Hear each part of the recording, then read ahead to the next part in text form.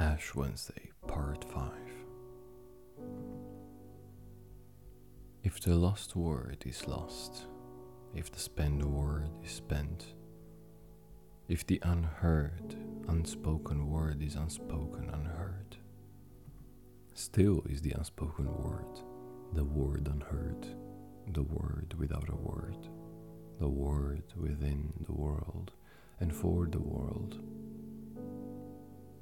And the light shone in darkness, and against the word, the unstilled world still whirled about the center of the silent word.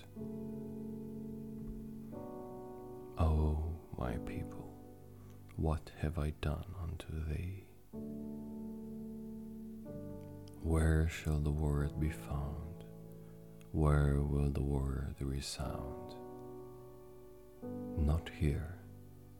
There is not enough silence, not on the sea or on the islands, not on the mainland, in the desert or the rainland.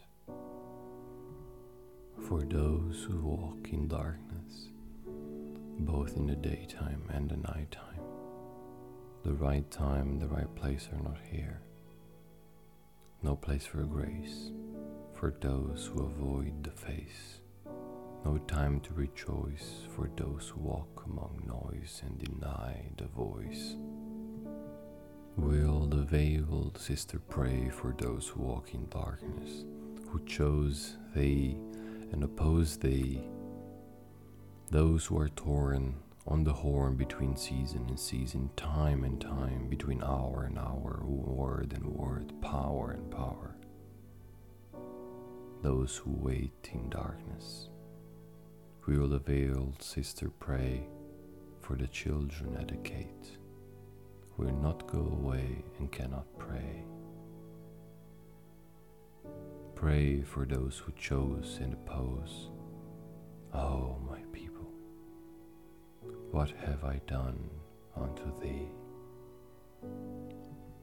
Will the veiled sister between the slender yew trees pray for those who offend her and are terrified and cannot surrender, and affirm before the world and deny between the rocks, in the last desert between the last blue rocks, the desert in the garden in the desert,